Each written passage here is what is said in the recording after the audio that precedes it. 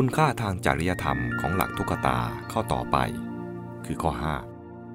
5ในการแสวงหาความสุขประเภทที่1ซึ่งต้องอาศัยปัจจัยภายนอกนั้นจะต้องยอมรับความจริงว่า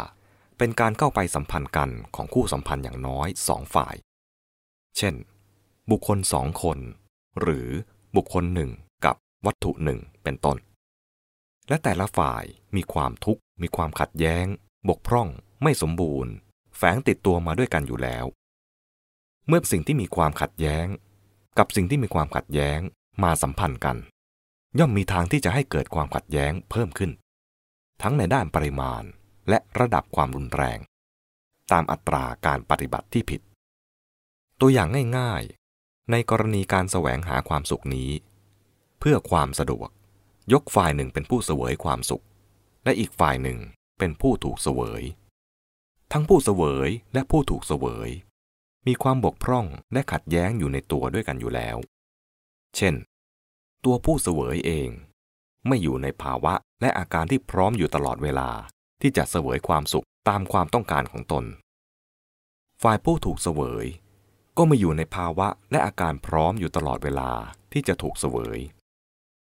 ในภาวะเช่นนี้เป็นไปไม่ได้ที่จะได้ฝ่ายเดียวโดยไม่ยอมเสียบ้างเลยในเมื่อฝ่ายใดฝ่ายหนึ่งหรือทั้งสองฝ่ายไม่ตระหนักหรือไม่ยอมรับความจริงนี้ย่อมถือเอาความยึดอยากของตนเป็นประมาณและย่อมเกิดอาการขัดแย้งระหว่างกันขึ้นเริ่มแต่ความขัดใจเป็นต้นไปอันหนึ่งอาการที่ผู้เสวยยึดอยากต่อสิ่งที่ถูกเสวยนั้นย่อมรวมไปถึงความคิดผูกหวงแหนไว้กับตน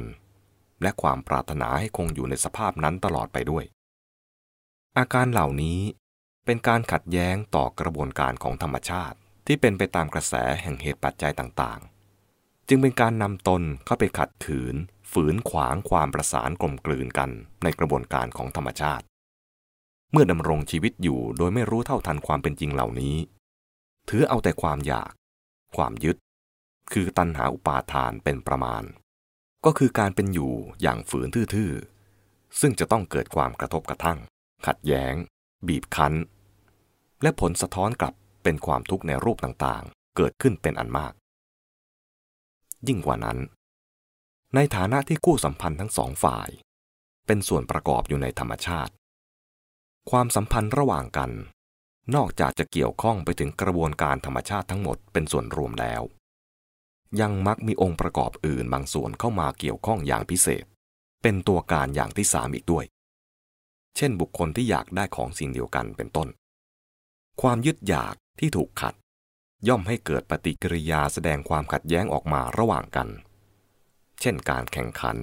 ต่อสู้แย่งชิงเป็นต้นเป็นอาการรูปต่างๆของความทุกข์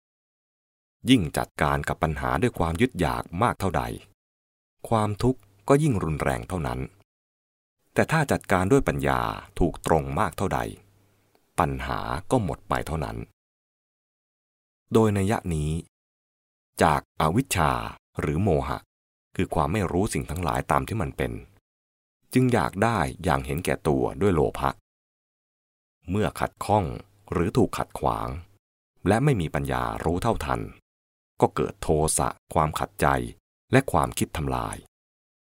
จากกิเลสรากเหง้า3อย่างนี้กิเลสรูปต่างๆก็ปรากฏขึ้นมากมายเช่นความตระหนี่ความริษยาความหวาดระแวงความฟุ้งซ่าน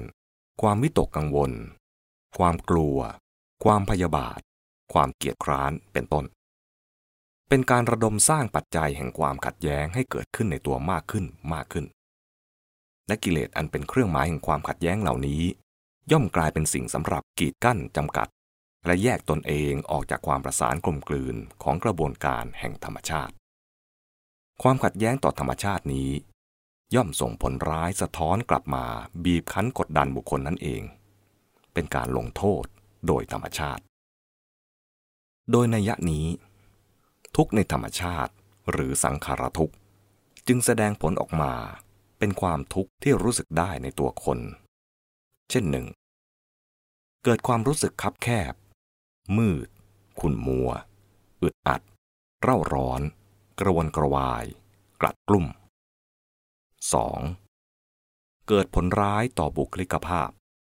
และก่ออาการทางร่างกายเช่นโรคภัยไข้เจ็บ 3. ความทุกข์ที่เป็นอาการตามปกติทางร่างกายอันเป็นธรรมดาสังขารเช่นความเจ็บปวดในยามป่วยไข้ทวีความรุนแรงเกินกว่าที่ควรจะเป็นตามปกติของมันเพราะความเข้าไปยึดด้วยตัณหาอุปาทานเป็นการซ้ำเติมตนเองหนักยิ่งขึ้น 4. เป็นการก่อความทุกข์ความขัดแย้งความคับแคบอึดอัดขุ่นมัวให้เกิดแก่คนอื่นๆขยายกว้างออกไปและ 5. เมื่อคนส่วนใหญ่ในสังคมแต่ละคนต่างระดมสร้างกิเลสขึ้นมาปิดกั้นแยกตนเองด้วยความเห็นแก่ตัวความขัดแย้งต่างๆก็เกิดเพิ่มมากขึ้นสังคมก็เสื่อมโทรมเดือดร้อนเพราะผลกรรมร่วมกันของคนในสังคมนี้คือกระบวนการทำให้สังขารทุกข์เกิดกลายเป็นทุกขเวทนาหรือที่เรียกเป็นศัพท์ว่าทุกขทุกข์คือเป็นความทุกข์แท้ๆขึ้นมาเพราะเข้าไปเกี่ยวข้องกับสิ่งทั้งหลายด้วยอวิชชามีชีวิตอย่างฝืนทื่อๆต่อกระบวนการธรรมชาติและปล่อยตัวลงเป็นทาสในกระแสของมันเรียกสั้นๆว่าเพราะความยึดมั่นถือมั่นวิธีที่ตรงข้ามจากนี้ก็คือการเป็นอยู่อย่างรู้เท่าทันความจริงคือรู้จักสิ่งทั้งหลายตามที่มันเป็นแล้วก็ไปเกี่ยวข้องด้วยปัญญารู้จักที่จะปฏิบัติโดยประการที่ว่าทุกข์ในธรรมชาติที่เป็นไปตามสภาวะของมันเองตามธรรมดาสังขารจะคงเป็นแต่เพียงสังขารทุกข์อยู่ตามเดิมของมันเท่านั้นไม่ก่อให้เกิดความขัดแย้งเป็นพิษเป็นภัยมากขึ้นยิ่งกว่านี้ผู้ที่เป็นอยู่ด้วยปัญญาอย่างนั้นยังสามารถถือเอาประโยชน์จากสังขารทุกข์อีกด้วยโดยเมื่อรู้ว่าสิ่งเหล่านี้เป็นทุกข์เพราะเข้าไปยึดถือด้วยตัณหาอุปาทานก็ไม่เข้าไปยึดถือมันไม่เป็นอยู่อย่างฝืนทื่อๆไม่สร้างกิเลสสำหรับมาขีดวงจำกัดตนเองให้กลายเป็นตัวสร้างความขัดแย้งขึ้นมาบีบคั้นตนเองมากขึ้นรู้จักที่จะอยู่อย่างกลมกลืนประสานกับธรรมชาติด้วยการประพฤติคุณธรรมต่างๆซึ่งทำใจให้เปิดกว้างและทำให้เกิดความประสานกลมกลืนเช่นเมตตาความรักความปรารถนาดีต่อกันกรุณาความคิดช่วยเหลือมุทิตาความบันเทิงใจในความสุขความสำเร็จของผู้อื่นอุเบกขาความวางใจเป็นกลาง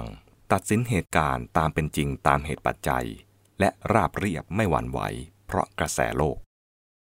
ความสามัคคีความร่วมมือการช่วยเหลือบำเพ็ญประโยชน์แก่กันความเสียสละความสำรวมตนความอดทนความเคารพอ่อนน้อมความมีวิจารณญาณไม่หลงไหลในเหตุการณ์เป็นต้นทั้งนี้เป็นการตรงข้ามกับกิเลสที่สร้างความขัดแย้งและความคับแคบเช่นความเกลียดชังความพยาบาทความริษยาความกลัดกลุ้มวุ่นวายใจความแตกแยกความแก่งแย่งแข่งดีการเห็นแก่ได้การตามใจตนเองความหุนหันความดื้อรั้นความเย่อหยิ่งความกลัวความหวาดระแวงความเกียจคร้านความเฉื่อยชาความหดหู่ความมัวเมาความลืมตัวความลุ่มหลงงมงายเป็นต้นนี่คือวิถีแห่งความมีชีวิตที่ประสานกลมกลืนในธรรมชาติ